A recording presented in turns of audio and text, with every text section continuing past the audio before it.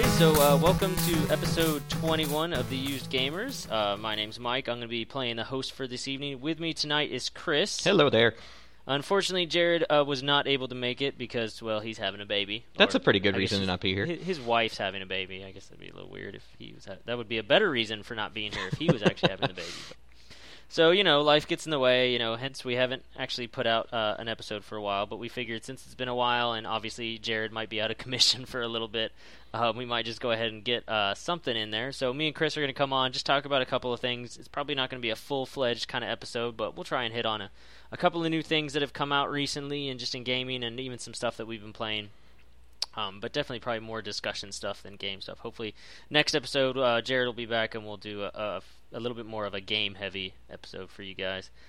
But for starters, like I said, lots of stuff coming out in the news. Really big announcement that I was very, very, very, very excited about was Dragon Age Inquisition finally got a release date. Yay!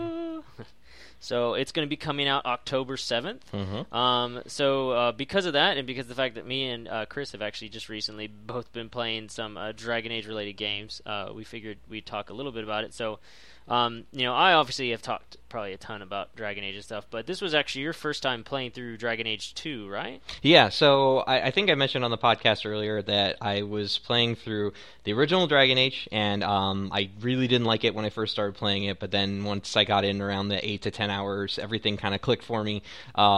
It's one of those things that's the same way we joked about not knowing how to teleport out with the town scroll things in Diablo. I didn't understand that there was a function that allowed me to switch between party members, like in real time. And once I figured that out, I had a lot more fun because I got to play as a mage and as a rogue, and then as a mage and as a warrior, and just sort of experience everything at the same time. I really liked the story of it. The graphics, they were probably good for when it came out, but really, really great game. And so I finally, since I've been waylaid, last week I had spinal surgery. We're just a bunch of old men here at the Used Gamers. I've been home, so pretty much nonstop. So the last 30 straight hours, I've been playing Dragon Age 2. And I remember when I talked about Dragon Age and I had a bunch of reservations about it, you guys had said, this is interesting because it sounds like a lot of what you're having issues with will be addressed in the second game.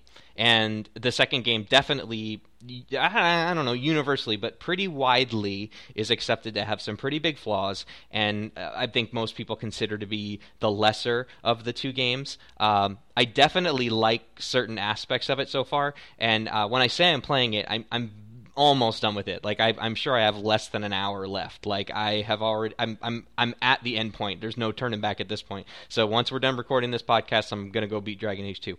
But I like that the combat is a little bit speedier. I found that I don't like that. And maybe this is a setting, or maybe I'm just missing something, but I've noticed if I sort of stop in the middle of battle, whatever character I'm controlling stops too. And in the first Dragon Age, I think it just kind of auto-battles if you don't do anything else. Is that right, or is that just me? Yeah, in the first game, if you clicked on an enemy, if you just clicked A or whatever your attack button is, then you would just do a basic attack. Right. So you just kind of hack away at them unless you were telling the computer to make your character do something different. Yeah, in this one, it's a lot more interactive. If you're not controlling that character, or if you're controlling that character and you're not actively pressing anything, they just kind of sit there.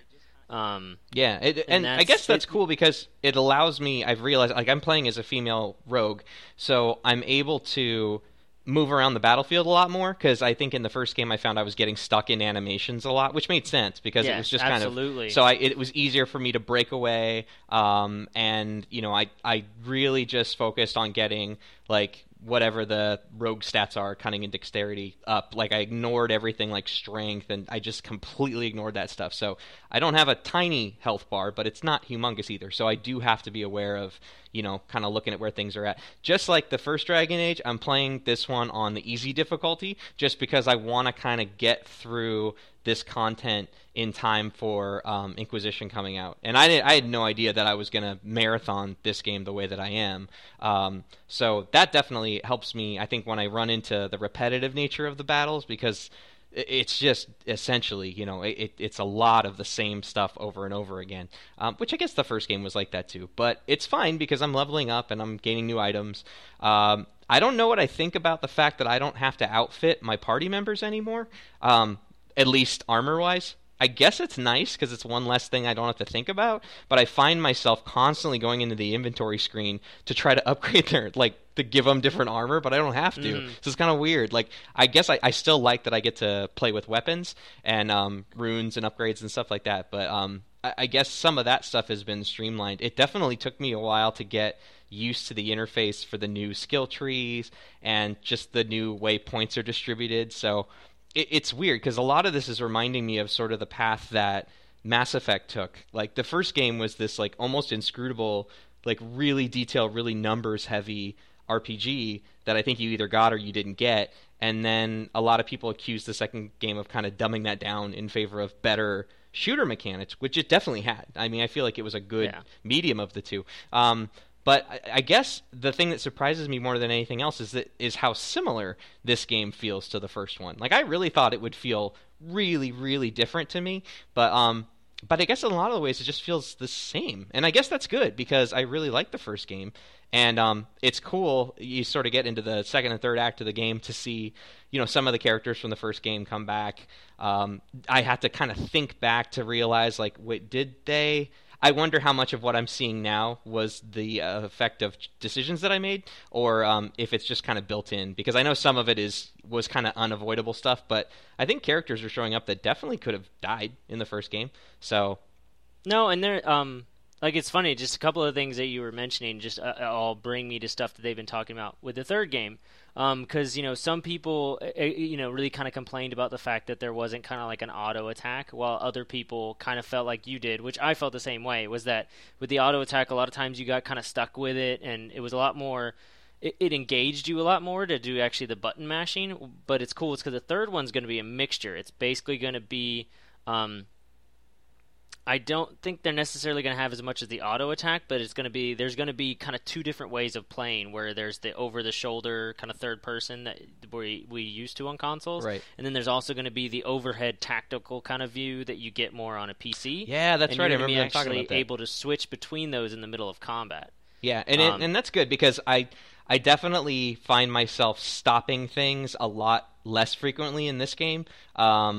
Like the first game, I was constantly bringing up my little powers wheels or whatever to, you know, really tactically kind of set everybody up the way that I wanted them to. At this point, you know, you just kind of gear up everybody, you know, attribute-wise the way that I want them to, and just sort of trust that, well, it's going to work out the way it needs to. I messed with the tactics stuff in the first game, which is, I mean, that was a really complicated system where you sit down and you're looking at all those, like, if-then statements. And that's in the second game. I haven't touched it because I haven't felt the need to. I kind of I keep this little part of my peripheral vision on everybody's health bars, and I rarely have to do anything like use a potion or, you know, heal somebody from an injury. I mean, it happens, but I mean, as long as you've got... It's also because you're playing it on easy. It's true, yeah, it's true. And, you know, I tend to keep somebody who has healing in my party, so that takes care of a lot of it, too.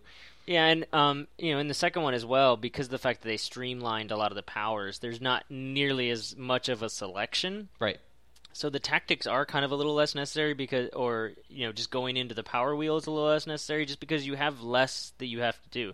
Like, especially if you were a mage or something like that in the first game, you had, you know, spells out the wazoo. So, yeah, you had to use the power wheel to access them all. In this one, you have a lot more select spells, so you can kind of use them just on your basic, you know, buttons and right trigger buttons. Right. So, yeah, I mean, it's just... It's kind of just interesting just hearing about how they're merging all this stuff with all the, you know, the complaints and praises from both games, how they're able to merge them. Even you talked about like with the armor for your companions, you know, they talked about how everybody liked to be able to suit up their companions with armor, but yet also they really liked it, and also people liked it when you do like cosplay and stuff, you know, you want to be able to dress like a character. Well, if they don't have a specific look, it's kind of hard to dress like them. So now for this new one, they're going to have kind of a balance where you're going to be able to find armor for the characters, but it's not necessarily, you know, like if you put the armor on yourself compared to if you put it on one of your companions, it's not necessarily going to look the same. Like if you put new armor on them, it'll change their look in the way that it'll look different, but it'll still be kind of their style. Right. I think is kind of the way of putting it. So they'll still have a basic kind of look to them, but it'll augment as you add stuff to them. Interesting. Yeah, and there are some like basic armor upgrades I think that I've run into. It doesn't make any. Yeah, well, maybe there are add, some like, visual differences that I have noticed in cutscenes or something like that. Yeah, some of them look different and stuff. But yeah, I mean, overall, I don't know. Like, it just feels like a very natural kind of progression of the first game. I think everything looks a little bit better, which is nice. I like the kind of the framing tale of, this is all a story told by Varric, who is such a great character. Like, I really love that little guy. And which he will be a party member in the third one. Yeah, so that's awesome. That. It's funny because I will definitely cop to, I have a really hard time with these BioWare games, like, just making decisions all the time and just completely sticking with them. Most of the time I can do that no problem. But every now and again I'll get to something where I'm like, I just don't know. And I really, this game, have tried to avoid the whole, like, go back and forth and save before and then see what the other version looks like. I mean, I think I sent you and Jared... play through it twice. Yes, well, there's that. I mean, and 10 times like I do. Yeah, there you go. I mean, I texted you guys a little bit earlier, like, what's the deal with this Kunari? Are they just pure evil? Is this like the big bad of the game? And they're like, just play the way you want to play, and you'll be fine. And but it definitely has this this very political storyline. I don't know. I really dig it. Like, I'm super excited because I feel like they really know the game that they have. They know this universe well. Like, this world is so well fleshed out. Like, if you could spend 6 months just going through the codex and reading all this stuff, or taking in all the expanded universe stuff from the novels and from the books and from the comic books, and there's so much stuff in the world of Thedas. Like, I'm just excited to see all of that through the filter of something that looks like a current high-end PC level of visuals. Like, oh man, it's just this is going to be something that if when this comes out I don't have a new console, like, it's going to be really hard to resist the temptation to get one. Well, you can get it on the current gen though, so you don't have to buy an Xbox One or a PlayStation 4. Yeah, but it's going to be so pretty. I know, yeah. Well, that's I'm kind of debating about it too, because now they're announcing all the pre-order stuff, and I'm like, okay, do I want to go ahead and pre-order it now for like 360, or do I want to wait and get it on if I have, especially now that Xbox One's cheaper? But we'll talk about that in a little bit. So what have you been? So I've been just neck deep in Dragon Age 2. What have you been Dragon Aging? I played the first one over again because just with all this talk about the new Dragon Age, and I'm really excited to check out the world just because I actually have read the books and the comics and stuff, just because I really get into a lot of any of these games where they create kind of a fully fledged world, whether it be like a BioWare game or even like Borderlands or something like that. If they come out with extra little things, sometimes I'll read those because you enjoy that world so much, you kind of want to experience it more. And also, like with the Dragon Age, you get a lot of the history in the books, as well as like you get to visit other places, but you're not necessarily getting to interact. So I am really looking forward to, with the new game, the massive scale that they're using for this one. I'm really, really looking forward to getting to check out other places like Orlais and the Exalted Marches and all that kind of stuff. It should be really interesting. Yeah, but I was just playing through the first one just to kind of satisfy that itch that I've been having. I've also been playing a lot of the mobile game, the Heroes of Dragon Age, because lately they've been doing a lot of little special events where if you play in them, you can get these banners that unlock, you can get tons of like gold and XP and gems and stuff to buy new characters, so it's kind of sped me along a little bit and been a little bit more motivating than just grinding through, the usual. So yeah, that's basically been mine. I just finished playing through the first game, and then I was thinking about starting the second one, but Watch Dogs is going to be coming out here shortly, so I kind of didn't want to get all sunk into Dragon Age 2, and then all of a sudden Watch Dogs comes out, and I'm pretty sure I'm going to be stuck playing that for a while. Right. So, but yeah, I just every time any kind of little thing comes out about Inquisition, I just have to go read it and check it out. So I'm definitely, and especially now that you actually have a date to count down to. So, and then October 7th, that's going to be, it's Aliens, Isolation, Dragon Age Inquisition, and the new Lord of the Rings, The Shadows of Mordor, all coming out October 7th. Ugh. I feel bad for the Lord of the Rings game. I feel like it's going to get totally overshadowed. The Alien game, I think, might be a slightly different audience, but... Yeah, I don't know. I think both of those are going to be kind of iffy because the fact that they're new IPs and they're both from game or franchises that aren't really that successful in the video game realm. There hasn't really been a great Lord of the Rings video game, and I think we all know how Aliens has done in video games. So Oh yeah. I think both of them are going to kind of suffer because they're going up against a franchise that everybody is ridiculously excited for. So we'll see maybe if they start shifting their dates now that Dragon Age has announced theirs. I don't know. We'll see. You've been doing a lot of, I've seen a lot and I've read a lot about Inquisition, but I think you've gone even deeper than I have. Are they saying anything at this point about, is this the end of a trilogy? Is this just another game in a series? Like with Mass Effect, from before the first game came out, they said 3, we will do a trilogy, which was really ballsy of them, but so it's just another one. This isn't supposed to end anything. I don't think so. However, I do kind of feel like this kind of one goes back to like a global crisis, which I think was one of the big complaints about the second game, was the fact that the crisis was very, it just affected this one city, right. Even though technically the whole Mage Templar battle thing, affects, the whole world, but you never really kind of left the city, but on little jaunts. But this one is kind of more like the first game, where it's more of kind of a global crisis, like the Darkspawn.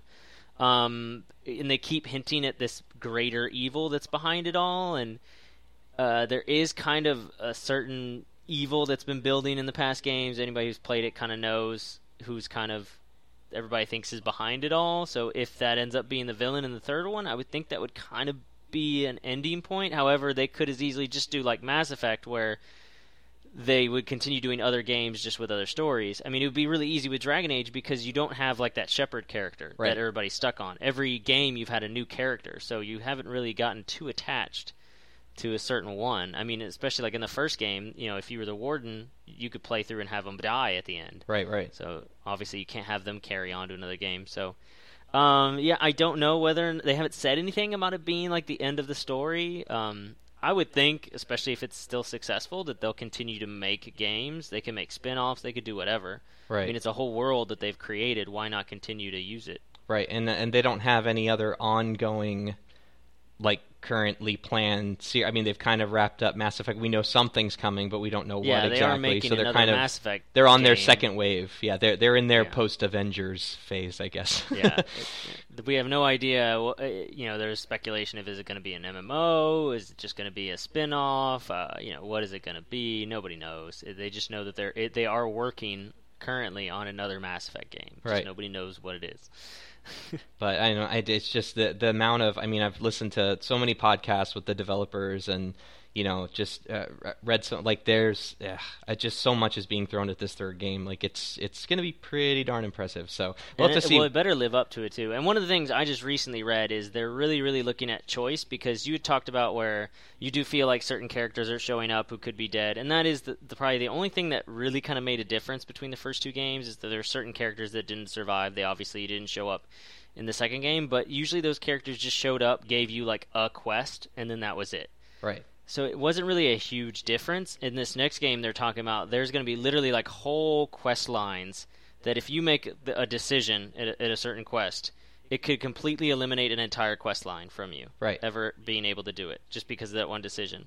Well, I'm like, okay, now that definitely seems like something, because they always talk about how, your decisions, your choices that you make affect later on. And even with Mass Effect, it was always kind of, kinda. Right. But not like in a major way. While this, it's like if it's eliminating a whole thing that you can do, like it changes the entire game for you. You could get to play a whole new quest line that you've never played before, or never get to play this quest line. I think that's a little bit of a better kind of result from your choices than, this guy might show up just to say hi in the next game if you leave him alive. Yeah, and I've got to believe that you just don't see him. They must know. They get, the studios who create these games get, user data from the platforms as far as their games are concerned. I don't know that this is true, but I've got to believe that BioWare as a studio probably has a much higher level of replay for their games than most other studios do. I know the statistic for who actually beats games is some pathetically small number. It's like 4% or 10% of people actually beat the games they play.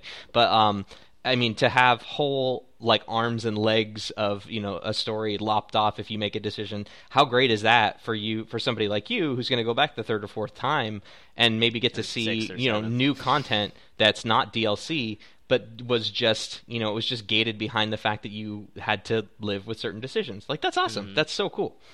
Oh, and speaking of DLC, actually, they just put out something. It kind of makes me mad, and it takes me all back to the the end of the Mass Effect trilogy. Just with the way that people are, with the way that they pitch a fit about something, and then it actually makes the game suffer. I feel is BioWare just put out because they have the new trailer out where it shows kind of your party all standing behind a table. So they said that's your party, and they also did confirm there will be what you get in the original game party-wise is it. Those are the only party members you will have. There's going to be no DLC party members, no new guys added later on. Okay. And they said the reason they did that is because in the past, namely Mass Effect 3, was it 3? Yeah. With the when you got the extra character in the DLC, but yet then a bunch of people went into the programming and found out he was actually on the disc already. Oh. But BioWare explained, I'm like, well, you kind of have to program the guy in for all the conversations and stuff like that. Like, you have to be at least prepared for it. But they didn't finish his DLC yet. Oh. They didn't finish his whole thing because they were waiting to release him later. But they had to at least plug him in. Otherwise, he wouldn't have. They wouldn't have been able to get him in with all the different conversations and the way the way you interact in a BioWare game. Yeah, you kind of have to do that. Well, because of all the flack they got from people, pitching a fit because of the fact they had to pay for this extra character when he was already technically in the game, they've basically just decided they're no longer going to do that anymore.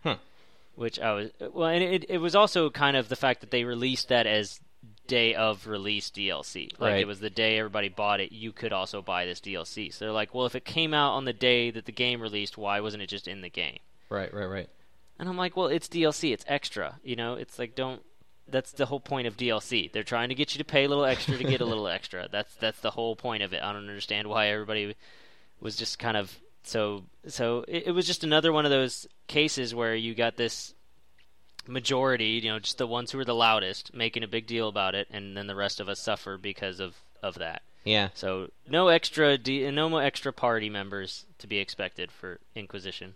Well, I don't know. I mean, I guess it's probably, it looks to be a large enough game that you're going to get so much ridiculous value out of it. Well, and it's a pretty big party too. If you look at the group standing behind the table, it's got to be like 9-10 people standing there. So.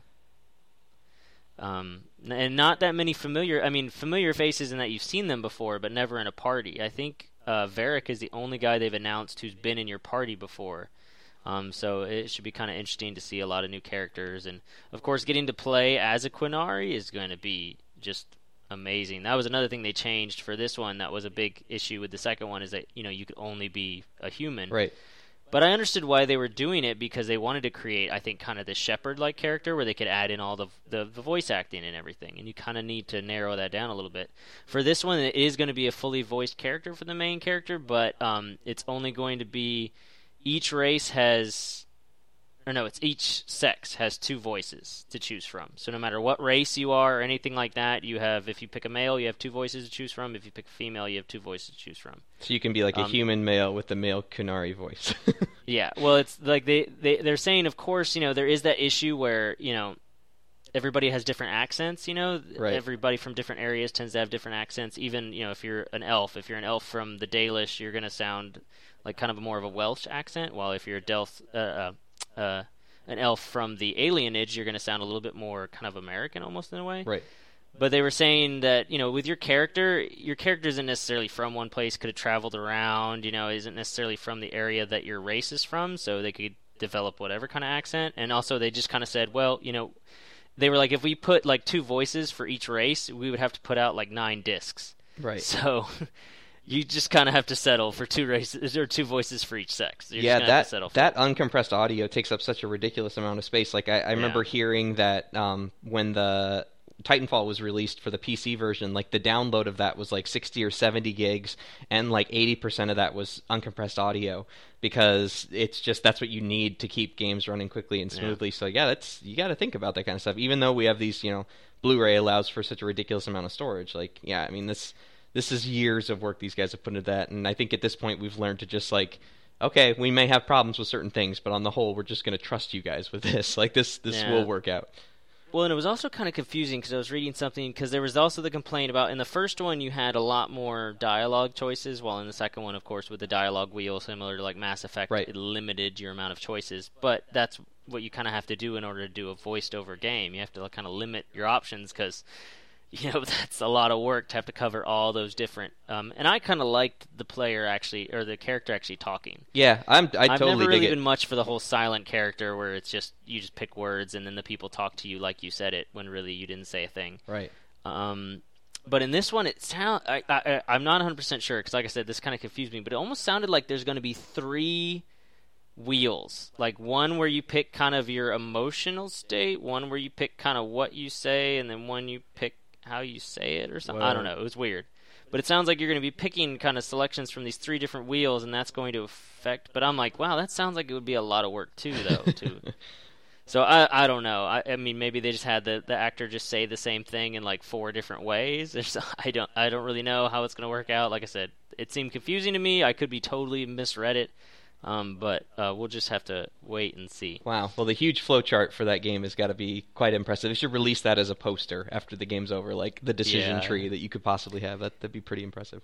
Well, and also just something interesting to add is they've also announced like all the bonus editions. You have your basic edition, $59.99. Then you have your deluxe edition, which is $69.99, which comes with some extra content like new weapons, and I guess you get like a keep, so you get like little stuff like a new throne or something to sit in there. But then there's also the Inquisitor edition, which this one it's like $170, and it comes with it comes in this special case, of course. The only cool thing that I saw in all that came with it was it comes with a cloth map of Thetis, which I thought was kind of cool. But it also comes with like a pack of 72 tarot cards, which I don't, unless you read tarot cards, I don't know what you do with it. A actual lock picking set, like from like what a rogue would use. Okay. I'm like, what are you gonna do with this? And then all this other random crap that I'm just like, they would just probably just sit on somebody's shelf. I'm like, why would you pay $170 for all this? I'm like, at least stick like some DLC or something in there, something a little bit more, or a statue. I don't know, it's just something a little bit more tangible than tarot cards and a lock-picking set. Yeah, I think the way that Joystick described it was like Dragon Age Massive Edition contains all the material you would need to be an actual Inquisitor, apparently. Yeah. It's crazy.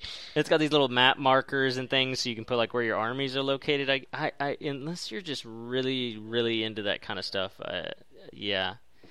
So I will not be going for the Inquisitor's edition, on top of the fact that it's $170. Yeah. I just don't have that to spend. Well, I think we'll be good with $60. Yeah, I might go with the deluxe edition just for some of the cool little extra things. It's only an extra $10, right? So, and Lord knows I'll get my money's worth out of it. Oh, so yeah.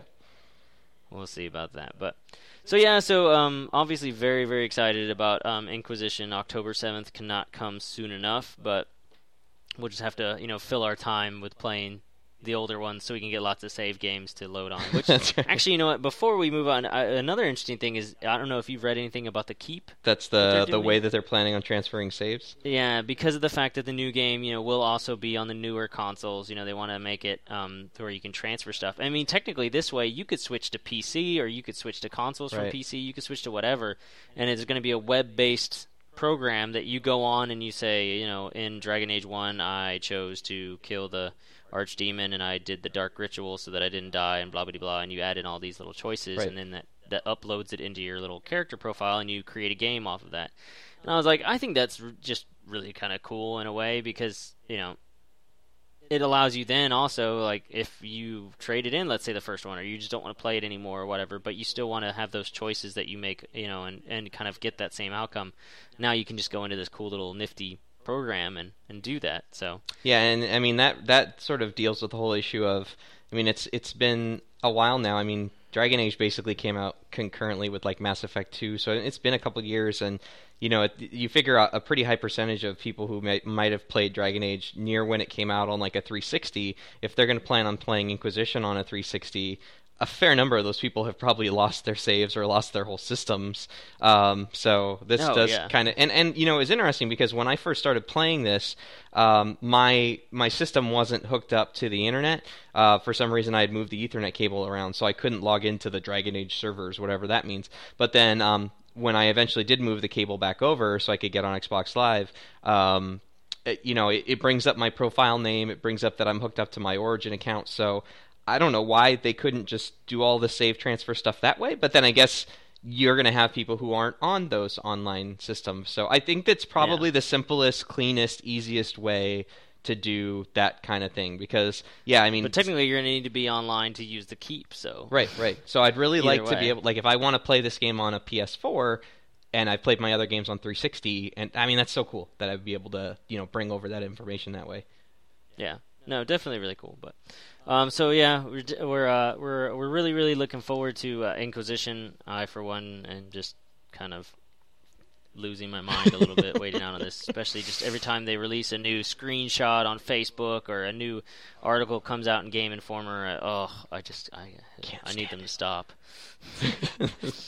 All right, so we're gonna move on to some DLC that me and Chris have both each tried out some DLC to some really popular games that came out.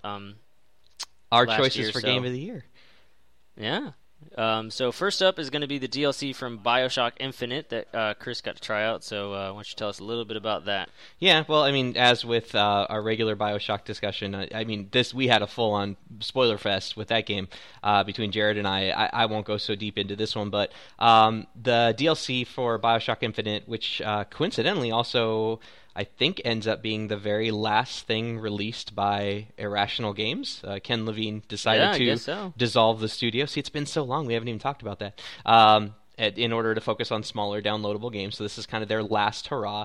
So no surprise from all the advertising that's been going on that the DLC, which came out in 2 parts, called Burial at Sea, allows you to play in this sort of alternate universe version of the game where the main characters, Booker and Elizabeth, are in Rapture, the underwater world from the first 2 Bioshock games. I mean, visually it's fantastic because you get the advantage of seeing what this really creepy, beautiful world. I think that game came out in like 2006 or 2007, the original Bioshock. See that through 2014 technology, even though it's on the same system. Everything runs so much better, looks so much smoother. And this is the world of Rapture before everything kind of went to hell, like it did in the first game. First and second game, everything was just total ruins, and you're left to sort of piece together what happened. This is where the city is still a fully, basically functioning, running kind of place. Well, at least through most of it. It's really interesting because the game was divided into 2 very specific parts. The first part you play as Booker, the character you play as in the regular game. So it plays very, very similar to the main game. I mean, as far as having the plasmid powers and have on your left trigger and having the weapons on your right trigger. There's a couple of new powers that weren't in the regular game, but you get to ride the rail system like in Infinite, but you're in the world of Bioshock underwater. So it's a cool mashup of the 2 games.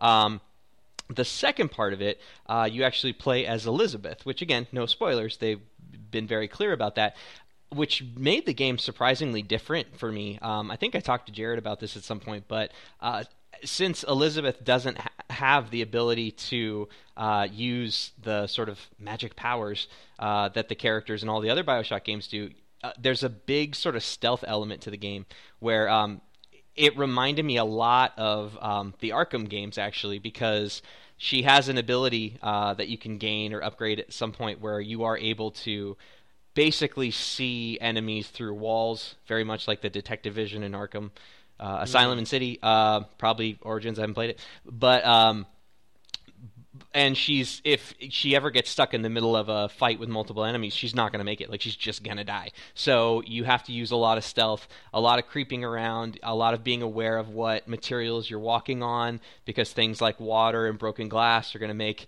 more noise than if you're just walking on the ground crouching.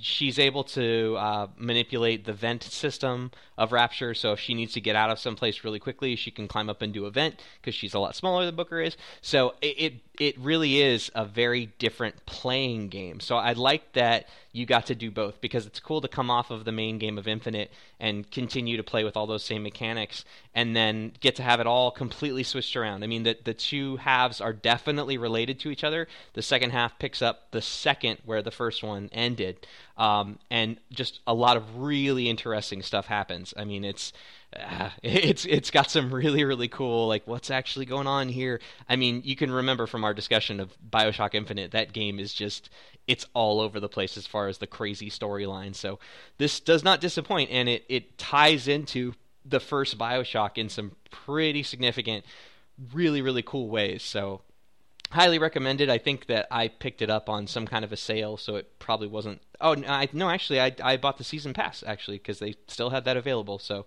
I was able to get the two big parts of the single story DLC, and I think there's some multiplayer or combat focused thing I ended up buying that I probably will never play. But super super cool. So if anybody was as obsessed with that game as I was, it was very fun to be able to come back to that world after having something of a break. So, I mean, that was about a year between when I played the game and this. So, cool to come back to it. But you got to spend time with some DLC that is not nearly as old and didn't have as much of a gap in time, I don't think, right? It's been a little while, yeah. I got a hold of the Last of Us DLC Left Behind. So I was really excited to try this out because obviously I was a huge fan of Last of Us. But I have to say I was a little disappointed with this DLC. It was still pretty interesting. Basically, the DLC is called Left Behind, and it deals with Ellie. A lot of stuff with Ellie. And there's actually two different parts that you play as her. One part is kind of where the main combat of the DLC takes place, which is interesting. It's kind of, if you play the game, the scene where you play as Ellie in the original game, this kind of takes place right before that. So right after Joel is injured and Ellie is kind of forced to take care of him until he's better. Right. It's kind of what happens right right after that scene where he gets injured. So it's her trying to find him medical attention, trying to find a place to take shelter and all that kind of stuff, and dealing with now the fact that she's all alone and having to take care of him and dealing with the humans and the all the, I guess, zombies, for lack of a better word, that are running around, and she's having to deal with that by herself.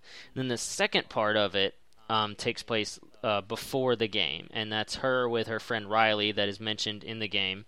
And it's kind of how their whole relationship and how it builds up to the point where, kind of, for anybody who's played the game, you'll figure out what happens with that, and it kind of leads up to that. So everybody who's played the game and you play the DLC, you kind of know how it's going to end, right, which is one kind of disappointing aspect because there's not really a huge twist. They tried to stick a twist in there, which has to do with their relationship, but it's not really that kind of wow when you see it, because number one, you kind of see it coming, and number two, it's just it's not really that big of a twist. I was just kind of disappointed in that you have the two different kind of almost play styles in the two different gaming sections. So whenever you're playing as Ellie, where it's kind of taking place at the same time as the game where she's taking care of Joel, it's very, very combat. It's all just combat, and that's all it is. A lot of your stealth, a lot of your fighting. And then the other part is very, very story-oriented, like you're playing little games and you're chit-chatting and you're just having a little girl time, which is so great for, a 30-year-old guy to play. Right. So they were just both so opposite, it felt, even though kind of the original game was like that to an extent, because you went through combat sections and then you went through kind of more storyline sections. But I felt it just worked better in that. This, I could not get into it, and I felt also, maybe it was just also because of the fact that you're Ellie, and I just couldn't really relate with Ellie's story, But I was kind of disappointed in the story. It just wasn't, watching these two girls and their friendship just wasn't really something I'm interested in. Maybe it was just me. I mean, maybe somebody else would be a little bit more into that, but it just wasn't really that spectacular to me. I was also kind of disappointed because, Naughty Dog has announced they're putting out another DLC, and it is going to be the last DLC for Last of Us, and it's another multiplayer DLC. So, they put 3, I think, DLCs out altogether. Yeah, there was a multiplayer one, I think, before the single-player stuff came out. So there's been 2 multiplayer ones and only 1 single-player. I mean, everybody raves about the multiplayer version of this. I only got to play a little bit of it, and you know me, I'm not huge into a lot of these competitive multiplayer modes. But I just felt like with a game that was so, rewarded and so just praised for its story-driven and its, single-player section, I felt like they could have put more out than just 1 DLC for that. I felt like there was so much more they could do. where there were so many other characters you could explore, or you could even possibly do something that takes place after the game, although I feel like that could get a little weird. I think we talked about that when we did our big spoilerific Last of Us episode. Yeah, like would we want to go back to this after knowing the way it ended way it did? Yeah, I almost feel like that was kind of just the way to leave it when they ended it. But there were other characters they could have explored, other time periods, or other periods of time that you weren't actually playing as Joel and Ellie, that I felt they could have done something. So I was kind of disappointed also in that they just kind of did it with just one single player DLC and that was it. Yeah. So I don't know if they'd originally planned to do more and just for whatever reason it didn't happen, but and not to mention the fact that the DLC they did put out I just wasn't really that big of a fan of. So if you are a big fan of Last of Us and you want to check out the Left Behind, if you haven't already, I would probably see maybe if you can get a chance to try it out on somebody else's where you didn't have to pay for it. It's not hugely expensive or anything, but I would just definitely kind of get a chance to check it out because you might not be that into it. So Gotcha. Well, and another recommendation too for people who either like this DLC and want even more, or who maybe weren't interested in going back to the gameplay world. Something that everybody should definitely check out is there's a studio of documentary filmmakers, I can't say it, called Area 5, and this company does a lot of documentaries about video game related stuff. They did one called I Am Street Fighter for the 25th anniversary of that game.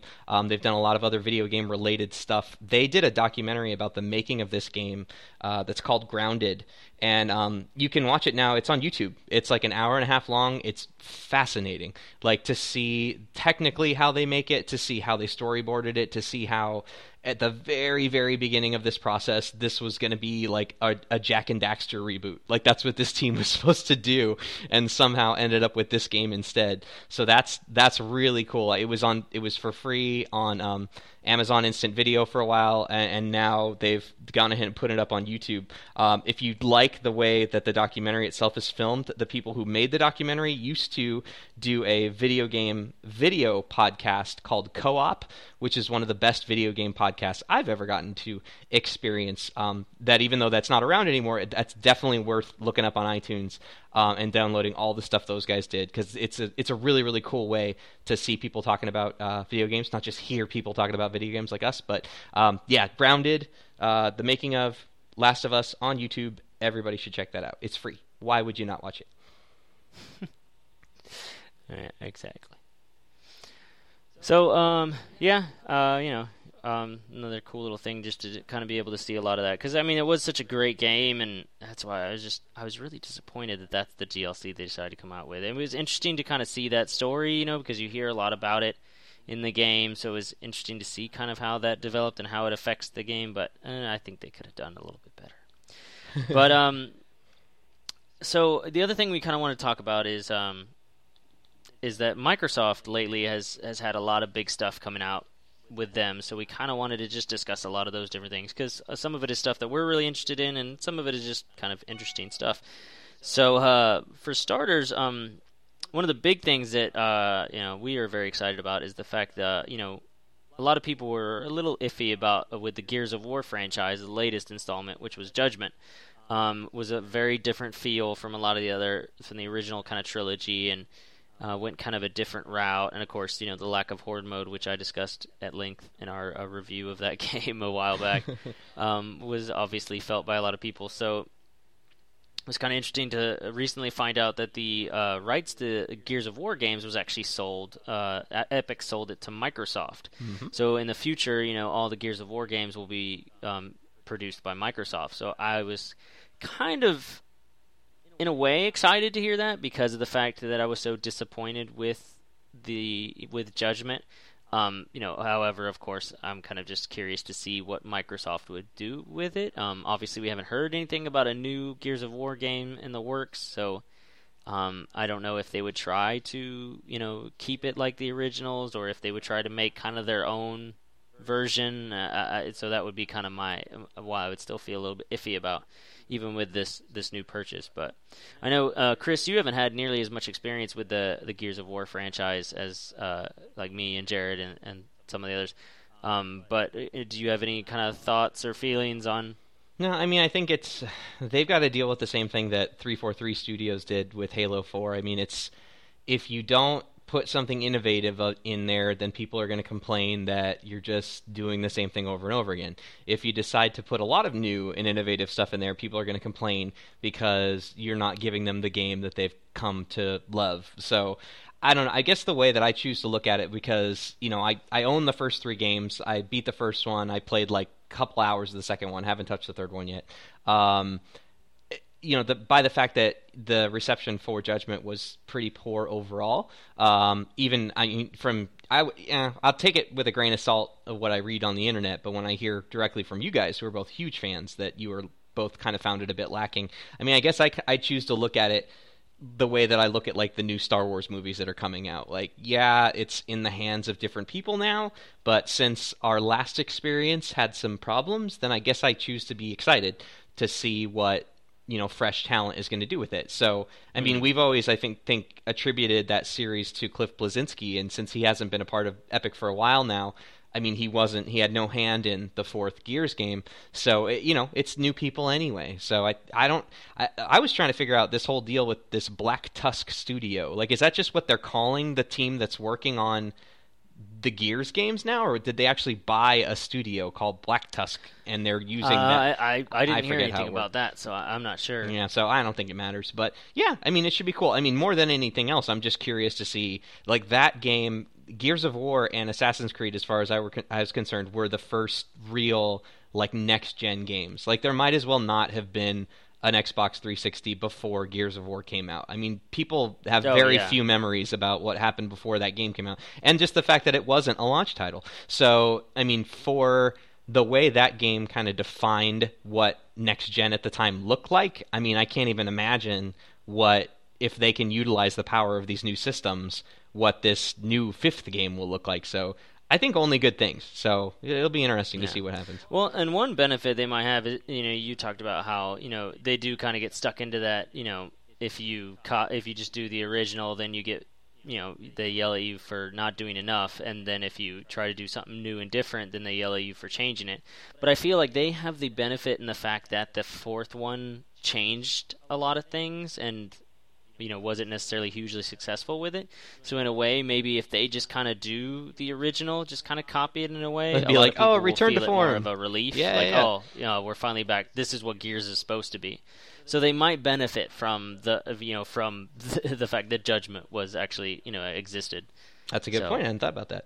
Yeah, we'll just have to wait and see what happens with that. But also, of course, one of the most recent news with Microsoft is they are going to be releasing a new version of the Xbox One, sans Kinect. Yeah. So no Kinect involved with this one, and it is going to be $100 cheaper, so $399 compared to $499. Which everybody, of course, they came out and announced that this is all because of the fact that after all the stink that was raised about the fact that you had to keep the Kinect connected to your Xbox One in order to get it to work, they made it to where you didn't have to, but yet it was still included in the box. You still had to buy it. So now they're saying that because they made that great decision that now you can buy it without the Kinect. So the thing that was required, that they then made the change, because they're geniuses, I guess, not because everybody really complained and they decided it was a bad idea. That now you can buy it without. Yeah. So, I think the big question with this is, do you think that you're going to now have this whole new influx of people purchasing the Xbox One because of the fact they can now get it $100 cheaper without the Kinect, or do you think it's going to be, not really that many people? I think you're going to see, I do think this is going to make a difference for people, because I think that there's a large portion of the gaming population, which we do not represent, who, they're aware of the fact that, they want to be playing video games, and these are the new video games, so I got to get one of these systems to play the new video games. And not everybody knows, all the story of the epic E3 of the Sony versus Microsoft SmackDown, or of the them having to backpedal on the 100 things they promised their system would be like, that now none of them exist anymore. So I think for a lot of people, like, they'll just look and say, well, what have I always played? I like playing games. I like playing games with my friends. So Xbox, because Xbox is better online, hands down. You can't argue that. And So I want to play the new Madden. Well, how do I do that? Well, you got to get this system. Okay, well, no, it's too expensive. No, it costs the same as the other one. Oh, okay, fine. So I think there is going to be kind of an uptick. I mean, when Titanfall launched earlier, what was that, a month ago, 2 months ago, a lot of retailers were selling the bundle of the 360, the One with Titanfall for $450. So you figure if you drop the price of the system by $50 and you put in a $60 game, you're now essentially selling the system, in quotation marks, for less than the PS4 cost, and you're getting a really big game out of it. So they already kind of played this game a little bit, and I think that they were very successful. I think the MPD numbers that I saw said that, for that month anyway, that Xbox One outsold PS4, which, I mean, that's not surprising at all. I mean, given that, that game, if Gears of War was the 360, then Titanfall is the Xbox One. I mean, it's just, that's what they've been putting all their eggs in that basket. So, more than anything else, I mean, this kills Kinect. It does. Like, why, from a developer's standpoint, why would you now, there's like no reason to really integrate it at all. Like, what are you going to do if you're a studio like Harmonix, who's now, betting the farm on stuff like, Dance Central or, what's that game? Fantasia? I think another motion control game. Like, for all these people who will not, I mean, maybe they'll patch in some controller support, but it's not the same kind of experience. And I mean, I think that this whole path that we went down with motion control would have best just been left to Nintendo to be their thing and go like, good job, guys. You made a cheap system that people love, and you destroyed us in this last console market, even though you really weren't playing the same game we were. But the fact that, the two big companies so quickly had to find a response for it. And, I'll give Microsoft credit for at least, their solution was so much more innovative and so much more creative than Sony's PlayStation Move, which is just, I mean, that was just a flat-out Wii ripoff. Yeah, they haven't even talked about doing that for the PlayStation 4. I think they kind of maybe figured out, look, we should just not even bother with motion control. We obviously just are not going to be keeping up in that realm. Yeah, so I mean, if you're on the fence, I mean, if you are somebody who doesn't have a new system yet, this makes the decision harder, I guess. I mean, my kind of anecdotal experience with it is, I've played both the systems a fair amount now, and I mean, I personally am still planning on getting a PS4, not necessarily because I think that the games are going to be better or because I think that the machine is that much better, but because I've invested in a PS Plus membership now. So ever since I got that in like February, like I've been accumulating this small library of PS4, PS3, and PS Vita games. Like, I only have a PS3, but I have access to all these games now, and I'm super intrigued by the integration of the Vita and the PS4 with remote play. Like, I think that's just the coolest thing ever. So that's something that Microsoft just does not have a version of. So I've let my Xbox Live Gold lapse. I'm the Xbox One, as far as I know from the people I know who have the systems, they're using the Xbox One way more. I know a lot of people who have PS4s that essentially it's just sitting there. They're not really playing much. They played Infamous Second Son, they liked it, but now they're back to playing Titanfall or I don't know, whatever else you play on the One, or you're just watching people stream stuff or watching TV or whatever you use the One for. So I mean, I think that Microsoft still has the this hardcore gamer cred that they built up over the last generation. That's not just going to go away. But I don't know. I mean, the gulf in sales between PS4 and Xbox One is really big.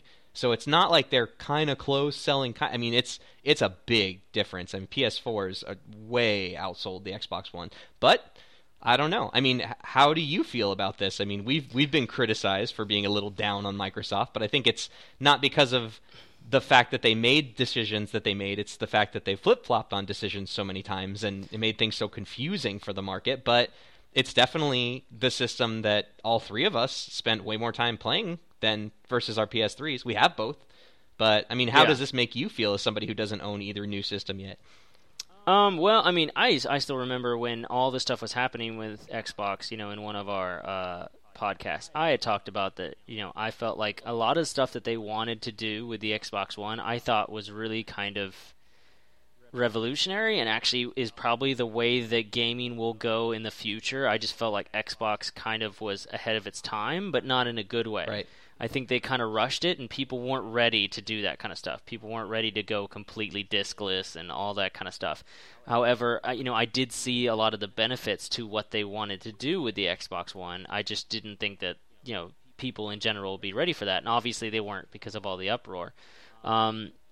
In a way, yeah, I did kind of, in some ways, lose respect for Microsoft because of the fact that they didn't stick to their guns. However, I completely understand why they didn't because, hey, they got to make money. And if your customers don't like what you're putting out there, well, then you got to kind of, cater to them to some extent. With this whole, losing the Kinect thing, is just another way of them doing that. And this, I feel, is kind of more of where I think they should have stuck to their guns with the Kinect. I think they should have just been like, look, you have to get the Kinect to go with the Xbox, if anything, just for the developers and just because of the fact that they made so many claims about how the Kinect works and everything. And also, I don't necessarily feel like it's going to affect me buying the system. Right. Number one, saving $100 is great, but they just don't have the games out to tempt me to want to buy a new system. The only thing they really have is Titanfall, which is not my type of game. Which, hey, obviously a lot of people love Titanfall. It's done great for them, so I'm not knocking that at all. Like, by all means, if that's your main, kind of thing to get people to buy a console, obviously it's working. It's just not going to work for me and other people like me who just aren't into that kind of competitive multiplayer. Right. So even the dropping of price isn't really going to change anything. And not to mention most of the really great games that I'm looking forward to, like Dragon Age Inquisition, Shadows of Mordor, even ones that have just come out, like Stick of the Truth or Watch Dogs that's coming out. All of those are for Xbox 360 as well. Even the new Borderlands game that's coming out is not even going to be on Xbox One or PS4. Yep. So, Randy Pitchford, he came out and even said, they're using all the technology from the previous Borderlands games to make the new one. He's like, why bother wasting all this time and money to, make all this new tech to be able to put it on the next gen consoles? So, yeah, and even when I bought Assassin's Creed 4 Black Flag, I went and did kind of just a little bit of research just to see if there was any benefit to looking into the how you could eventually upgrade just for $10 to get the. And they said really the only difference between the Xbox 360 and the Xbox One, or even the PS3 and the PS4, if you bought it for the separate ones, was it looked a little nicer. A little nicer, yeah. And that was really it. The only other thing that I've really heard a big difference on was with Stick of the Truth, the South Park game, is that if you play it on the current gen consoles, it's a little more skippy. It's the load times are a little longer. There's almost a little bit of a lag to it, just because the game was kind of more designed for next gen. So now, I thought that game was just 360, PS3, and PC. Is there a next-gen version of that, too? Yeah, there's Xbox One and PS4, and they said that on those, at least I'm pretty sure there is, I didn't think that it runs a little bit more clear, and it's not, you don't have to deal with a lot of that stuff, because it was kind of more designed with that in mind. Yeah, the 360 definitely. The 360 version, I know, had some hiccupy stuff going on with it. Yeah, so, but that's like a Bethesda game, It's like that's just kind of the way it is. I feel like it's probably gonna crash your system too. It's just inevitable. So I just don't really feel like the only game that's really come out that's a next gen exclusive that I would consider would be a Second Son. So obviously that's a PS4 exclusive anyway. So I definitely wouldn't consider getting an Xbox for that either way. So, yeah, the only thing right now that I'm kind of curious about is with, of course, Dragon Age Inquisition is the idea of, this is going to be this huge game with all these amazing graphics and everything. Is it going to be like South Park, where it's going to be kind of skippy, or you're going to be kind of missing out a little bit if you get it on the current gen? So, I don't know. That'll be, just something to kind of think about. I still got some time, so we'll see. But between now and October, I don't know that I'm necessarily going to be coming into a point where I feel comfortable spending even $400 on a system. Right. So you're like, I have nothing else I could spend this $500 I might on. rather what am I do? just spend the $70 and go ahead and get the game than have to spend $470 to get the game on a upgraded system. So yeah, it's still a hard argument to make. One of my coworkers bought the 360 version of Titanfall and he loves it. He doesn't have anything to compare it to, and he's like, this is great. So, and that's the whole thing. I think it's great that they're sticking with the this past generation and they're continuing it on. They're not just leaving it behind.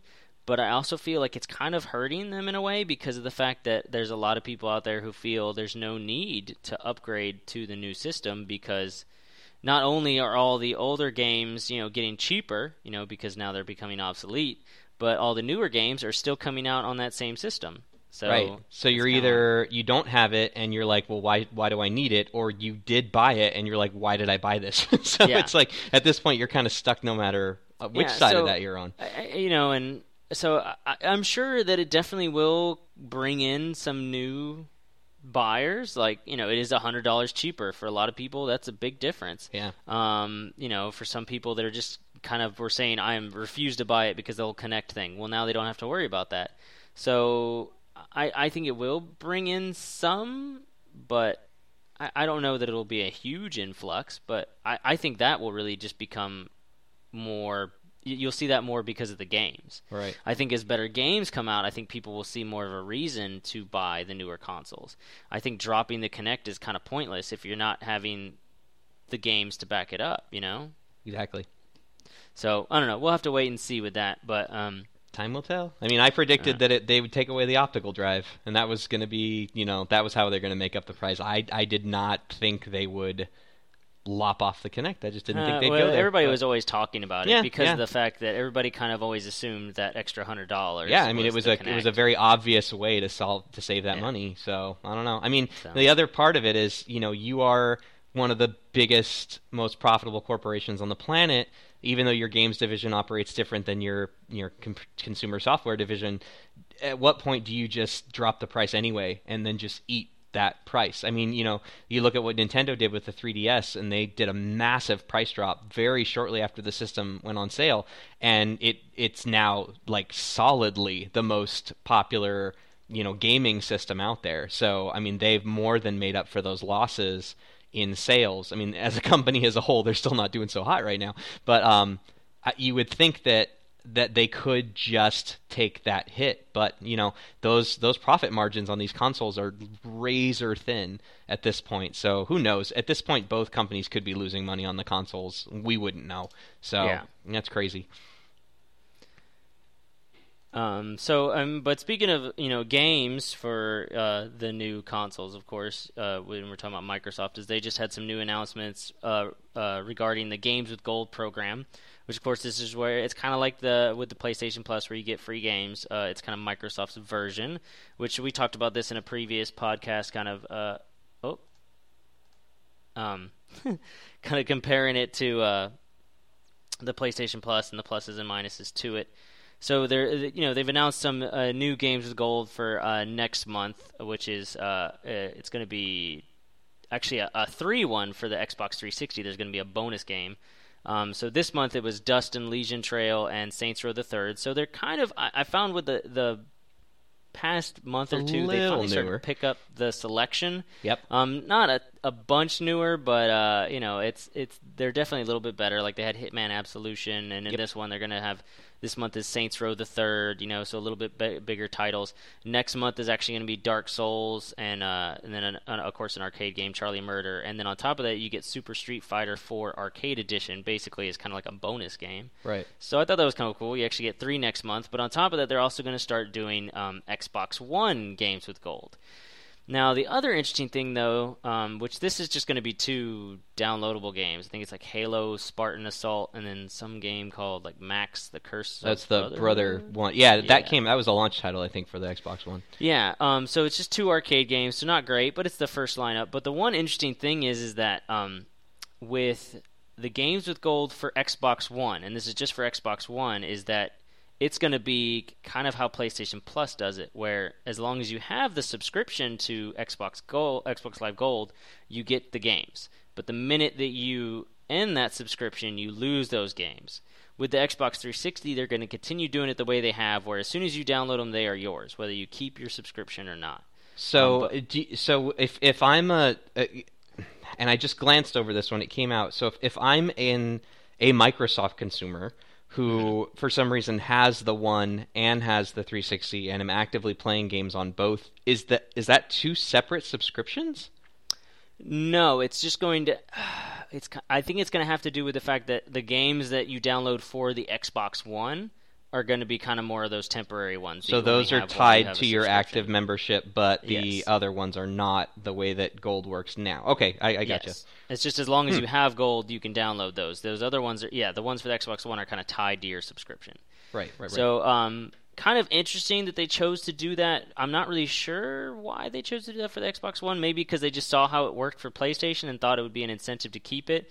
And they didn't maybe want to change it for 360 since it is the older console, and also they've just figured, just leave that one alone and not bother with it. And let's just, since this is the new console, we can kind of have the new program in there. I'm not really sure why they chose to do that, but it might help them kind of keep subscribers, especially since they're actually doing a new thing where they're dropping a lot of the apps that they have, a lot of their streaming apps like Netflix, Hulu, and YouTube. You're now going to be able to access them without an Xbox Live Gold membership. Which makes so much dumb sense. Like, I don't know why they didn't change that. I mean, you're already and it makes sense. They're like, well, your Gold membership pays for our online infrastructure, but the fact that these are functions that you already have to pay for outside of Microsoft, it was always frustrating. I mean, I never cared because I had a Gold membership, but I can definitely see how for some people it's like, that's super annoying. Well, it's also, even Microsoft kind of made the argument for why they chose to do it was because so many people now can access those same apps through so many other devices that like they don't everything have to pay you a monthly own, fee for.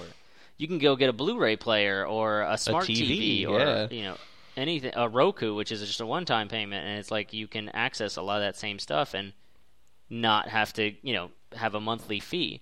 Right. So I think in a way, originally when I heard it, I thought, well, this is kind of dumb because a lot of people are going to drop their subscription now that they don't need it to watch this stuff. But in a way, I think it's kind of smart because, continuing to do it might drive people away because they're just like, why am I bothering to pay for this when I can get this stuff for free? So I don't know. I think in a way it's kind of was inevitable just because of the fact that now with all these new devices, people can stream stuff through everything, so why bother? Not to mention on a PlayStation, you can access, Netflix and all that stuff without having PlayStation Plus. Right. And PlayStation's now going to be getting HBO Go coming up soon. So, that's another thing that they'll have, that Xbox originally was the only one who had, but now you can get on PlayStation without having to pay a monthly fee. So maybe they're just trying to compete with PlayStation. So and trying to kind of copy them in a way. And the One, as far as I know, it works the same way as the 360 in that if you want to play online multiplayer, you have to have a Gold membership, right?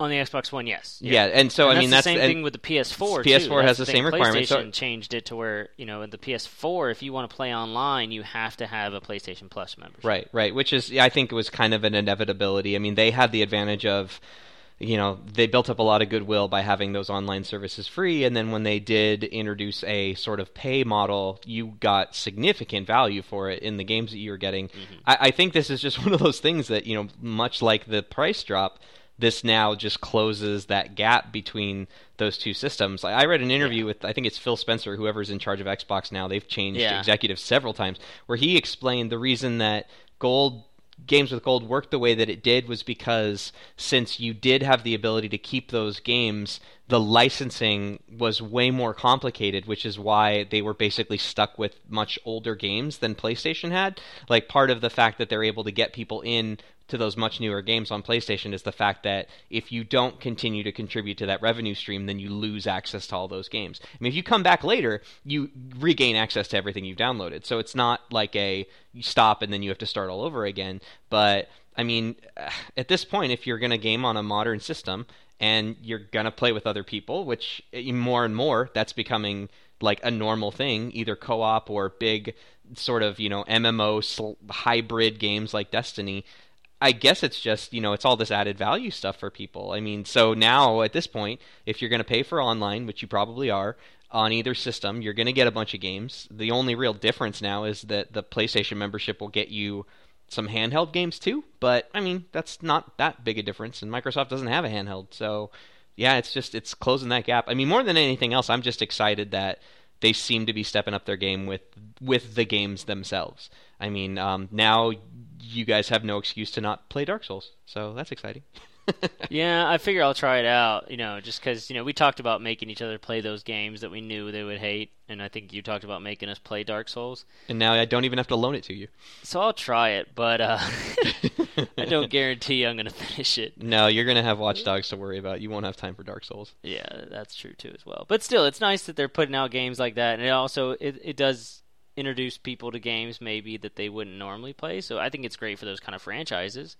For some people that maybe got scared away from Dark Souls because of the reviews, saying how hard it was, now they might get to try it out, and who knows, you might get whole new fans. So no, I like the fact that they're starting to add some more kind of popular games. It's not all just they still will usually do like one kind of published game and then one arcade game, which is fine.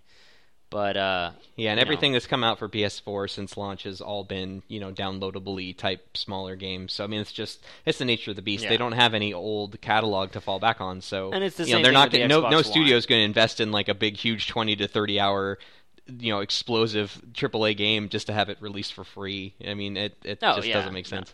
No, they're not going to put out Titanfall for free or anything like that just because that's why they're trying to get you to buy it. Although I will bet there's a chance that happens before Christmas or around Christmas. It seems crazy because that's probably a time you can get people to buy Titanfall, but maybe it'd be a big move. They might kind of think everybody who's bought Titanfall, they're going to buy it. Like who's going to buy it bought now? it? Yeah. So now let's get everybody who hasn't, who make them buy an Xbox One. Right. It'd be a great way to get people to buy Xbox Ones. Hey, now you get Titanfall for free. For free, yeah, no extra cost. On top of the fact that you don't have to buy a Kinect anymore. There you go. Everybody wins in Microsoft land. So we'll see kind of how all these little changes work out for them. One kind of interesting thing is that Xbox is doing kind of a refund policy. It's basically they're promising to refund disgruntled fans, referring to a lot of their stuff with their web systems. I tell you the truth, I haven't really. There's so much stuff out there. It's hard to tell exactly what is going on with this. So I think the basic scenario is if I last week just paid $60 to get a gold membership re-up because I want to be able to watch Netflix, but now I just found out this week that wait, I don't need it anymore to watch Netflix. Like there's some process I can go through to gain a refund. They said it would take it takes like 2 months or something like that for your refund to be processed. But at least it'll kind of keep some people happy and everything like that. But I mean, it does just go to show you, like I talked about, you're probably gonna have a lot of people dropping off of their live membership because, well, like even now lately, most of my friends are having babies and back surgery and stuff like that. So I really haven't been getting online to play with a lot of people. So I actually considered dropping my Xbox Live subscription as well.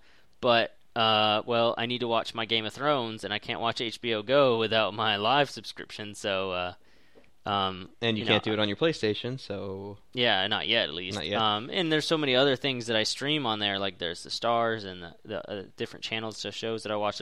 I'm becoming one of those people who basically just uses their Xbox to stream movies and things. Yep. But it kept me from dropping my subscription because I kind of need it. Well, if they make it to where HBO Go and all this stuff, you no longer need a subscription. Well, considering I pretty much never get on with friends that much anymore, it seems like I could very well go the other way. And not to mention also the fact that PlayStation Plus does give out a lot better games than Xbox Gold. I could definitely consider, switching over. So we may convince you to just go through the rebate process to see how it happens, and if you end up wanting to keep it, then you can just buy another one afterwards, just to see how successful they are. But it depends on it. They've only put out a couple of apps that are included in this whole where you don't need the subscription. Yeah. But an interesting thing, a lot of people have started to wonder because Bethesda went to Microsoft because of Elder Scrolls Online. They wanted to make it to where people who did not have an Xbox Live Gold subscription could still play the game online, because they have a subscription. Because they have to pay a subscription fee. So they're not making people pay double. So now the fact that they're making it to where these apps are available without a subscription would make you kind of wonder if they would do the same. However, I kind of doubt it because I feel like with these apps, one of the things they said was the fact that you can access these anywhere. You don't have to have an Xbox to watch Netflix or YouTube or whatever. Right. But with, Elder Scrolls Online, you can only play that through a gaming system, whether it be a computer, a PlayStation, or an Xbox. Right. You have to have one of those. So I feel like they would be less likely to say okay to that.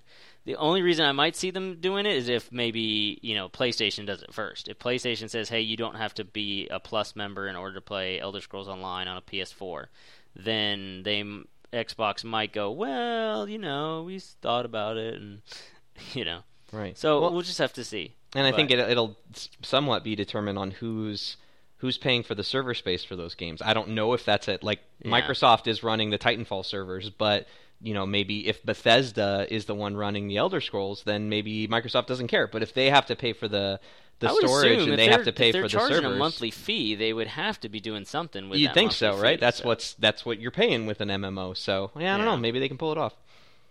So we'll see. And I think that was part of Bethesda's argument for making it to where the game would not require a live subscription, is because the fact that they have a subscription fee, so they're taking care of all that stuff. So I think Microsoft, so why would you make people pay for this? It doesn't make sense. Yeah. So, to make money. Yeah, right. It's like they're businesses or something. Yeah, I know. It's like they're just trying to get through the world. I don't know. So lots of interesting stuff happening over there with Microsoft, so we'll just have to wait and kind of see how that all goes, and who knows, they might actually be able to convince one of us to buy a next gen console. We'll see. Well, and I'm putting my hat up there now. I've got the uphill battle of convincing you guys to join me in PS4 land at some point, which that's not an argument yet because I'm not even there. But now even I said I might consider going PlayStation for the next gen, but we'll just have to wait and see. I don't know. I got Christmas coming up. Maybe one of us will get lucky and have somebody be really nice to us. Give one of us $1,500 and we'll just give the $1,000 away to the other two. Yeah, that'll happen. That would be nice. I wasn't even going there. I was just looking for something for me. I don't care about you guys. You guys are on your own. That's right. But lots of interesting stuff. So we'll just have to kind of keep you guys informed. But that's actually going to be it for us tonight. Hopefully, we'll be coming back to you pretty soon, and also hopefully Jared will be able to join us, although we understand that he's going to be quite busy with a new addition to his family. So we'll just hope for the best for them, and hopefully we'll talk to him again soon. Yep. But for the used gamers, we're going to call it a night. So my name is Mike. And I'm Chris. And we'll just talk to you guys next time. See you later. Bye-bye. All right. I'm going to let you go because I got to go resolve this whole Mage Templar thing.